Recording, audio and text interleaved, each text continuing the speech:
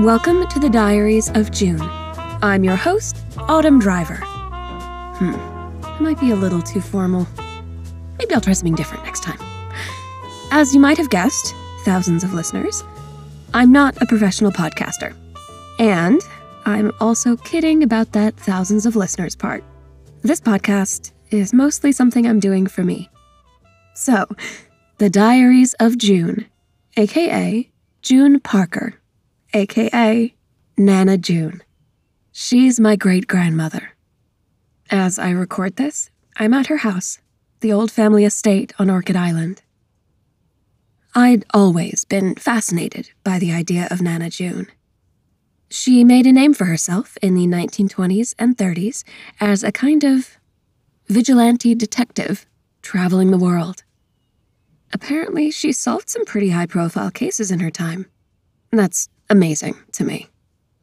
Being a woman in that era wasn't easy, let alone being a lady detective, as the papers called her.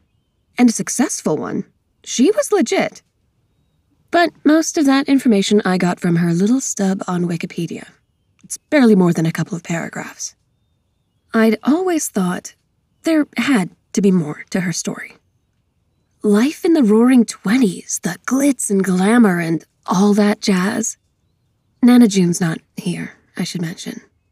She died before I was born. I never knew much about her, except for a few stories I'd heard from my grandmother.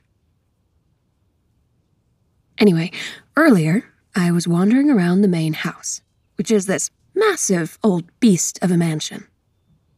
It was built by the first Parkers to settle Orchid Island back in the 1800s.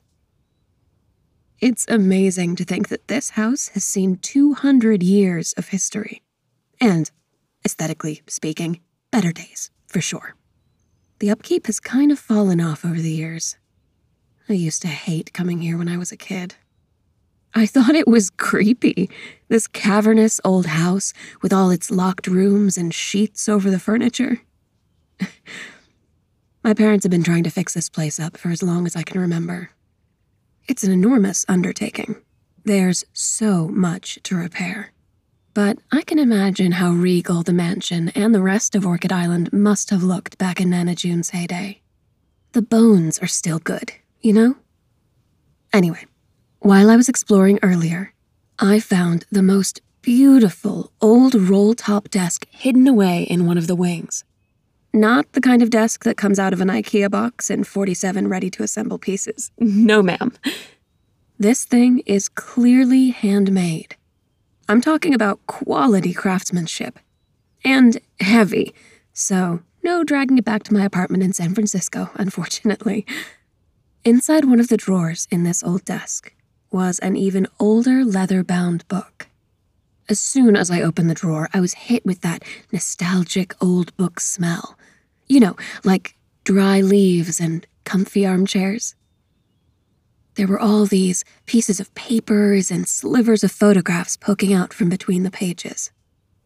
It looked important, like a tome in a fairy tale or something. And embossed on the cover were two letters, J and P. JP for June Parker. My Nana June's diary. Spunky, shh, I'm recording. Sorry, that's my dog. He's a year old and cannot handle himself when he sees a squirrel. Anyway, where was I? Right, Nana June's diary. And the whole reason I decided to start a podcast. I carried her diary to this cozy little reading nook under the stairs, and then I just got sucked in.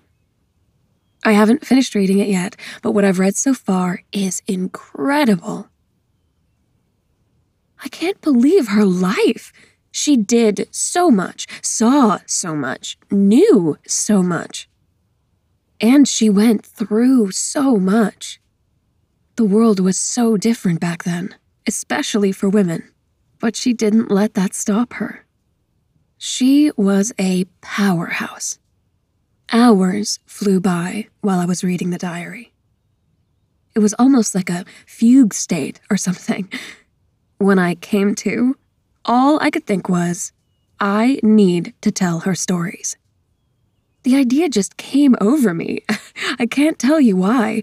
I've never done anything like this before, but people make podcasts all the time, right? And I really need a project right now. Like, really, really. But that's another story. So, here I am, figuring out how to make a podcast because Nana June was that cool. Stick with me while I get my sea legs. There's a lot I have to figure out, like editing and sound effects, and a form of marketing that isn't asking all of my friends and family to listen. Hi, friends and family. Thanks for your support. Okay, now for the diary entry. Let me just find the page. For this week, I picked an entry that hits close to home, which is kind of an ironic idiom to use because I'm pretty far from home. Normally, I live in San Francisco, but with everything going on in the world, well, we're hunkering down on Orchid Island. And even though Orchid Island's always been a part of my life, it's never been home. In 1907, Nana June felt that way too. She was born in London, which I hadn't known before I found her diary. Apparently, she grew up there until the family moved to Orchid Island when she was 12. Then, when she was 17, she decided to move back to London, alone. Can you believe that? When I was 17, my biggest life decisions revolved around what glitter effect to use on my MySpace page. Meanwhile, back in 1907, to go to London from Orchid Island, Nana June had to take a transatlantic journey by ship. Ship. Those things were highly sinkable back in the 1900s. So remember that as you listen to this entry. It's her first week alone in London. She's 17 years old, by herself, and it took her 2 weeks on a sinkable boat to get there. And she's probably, wearing a very long and heavy wool skirt, because it's 1907. At least, that's how I'm imagining her. With her hair wrapped in one of those pretty pins, like you always see in old photos. Okay, here we go. Oh, wait, one more thing. I'm going to try some sound effects here for, atmosphere. Let me know what you think. October 18, 1907.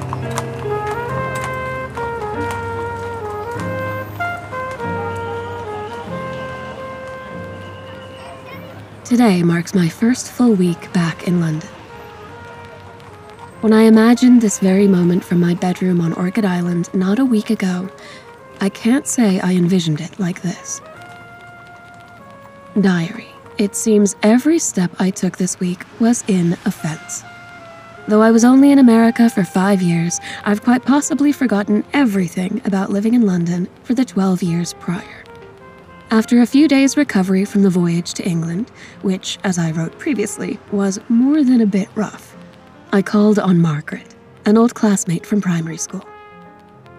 I caught her unawares, foolish of me not to telegram first, but she welcomed me in for tea anyway. When she asked about tea in America, I made the mistake of raving about the coffee. My indifference to Earl Grey must have seemed to her an outrageous attack on traditions. I'd hoped we'd find our old rhythm, but 17 is no longer 12. What schoolgirl things we'd once had in common seemed to have faded over the years apart. I learned the classmates with whom we'd shared our formative years have moved on. Some to university, some to jobs, some to wed. Margaret belonged to the latter group and was expecting her second child. Later, as I was leaving Margaret's flat, I forgot my surroundings. As I moved across the street, I instinctively looked to my right. But London is not New York. Had I stepped off the curb, I would have done so into the path of the oncoming carriage on my left. I nearly dropped from embarrassment between the shouting and the stares. 100 minor incidents like that over the course of this week have insisted to me that I am not a true Londoner. But I've never felt wholly American either. I came here hoping to feel at home again, in a way that I hadn't felt at Orchid Island, but I seem to find myself in between.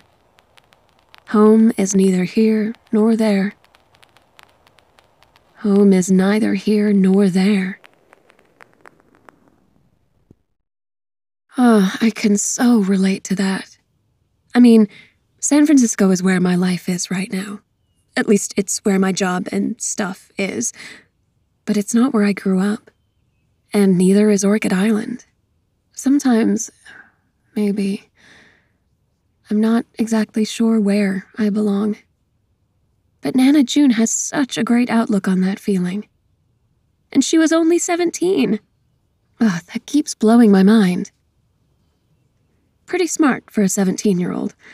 Listen to this.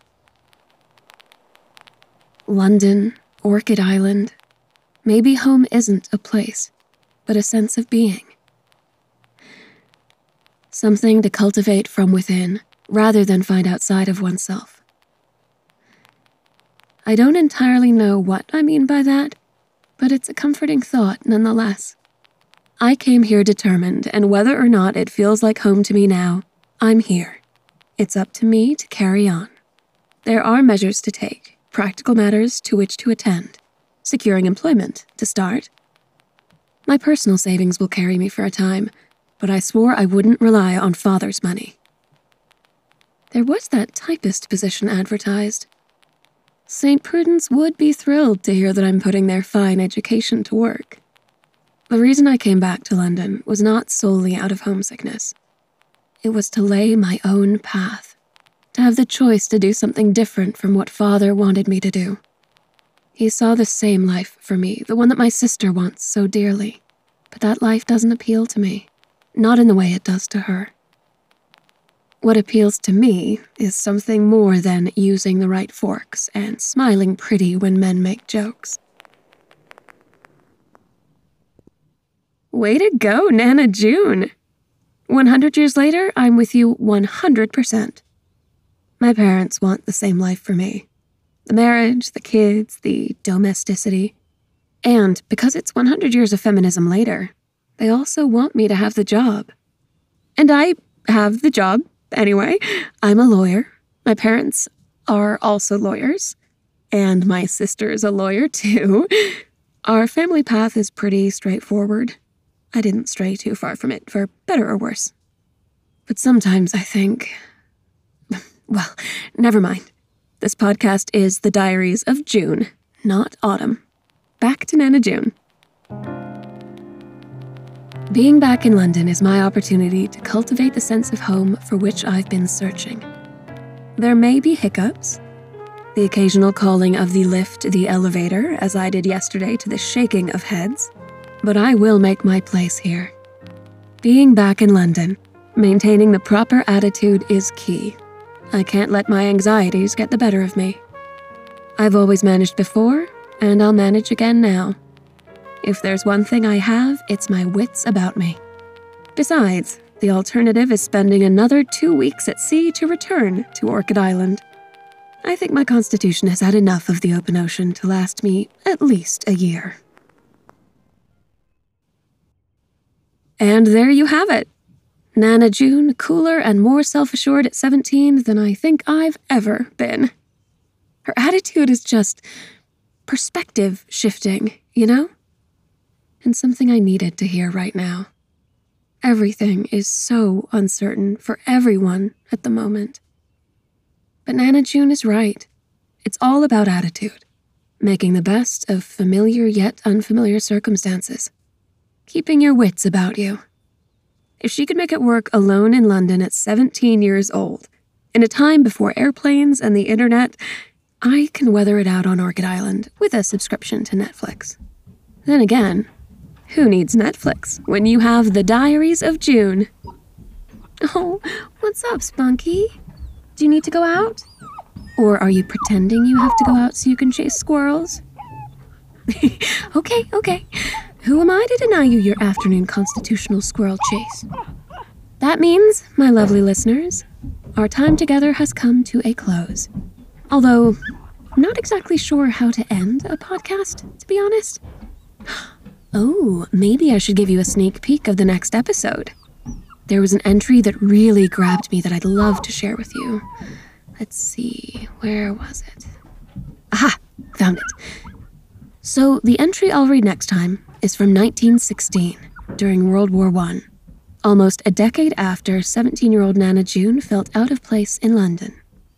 I'll save the good stuff for the episode, but let's just say that Nana June's issues with her coworkers put mine into perspective. As soul-crushing as my job can be, being a corporate lawyer is hardly being a battlefield nurse. Oh yes, did I mention that? Before she was a vigilante detective, Nana June was a battlefield nurse. The woman was incredible, I told you. I swear, I'm starting to think she was actually a superhero, which is really fun to imagine in the 1920s. A flapper dress and fascinator instead of a cape and mask. Oh, I'm into it. Until next time, my friends.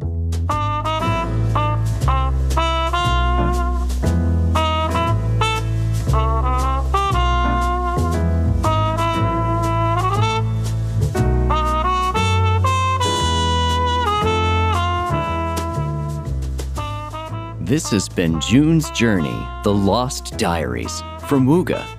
You can step into June Parker's shoes and become the detective herself in June's Journey, the #1 hidden object game in the world.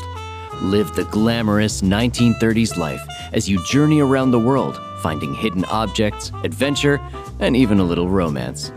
Download June's Journey for free on the Apple App Store or Google Play Store.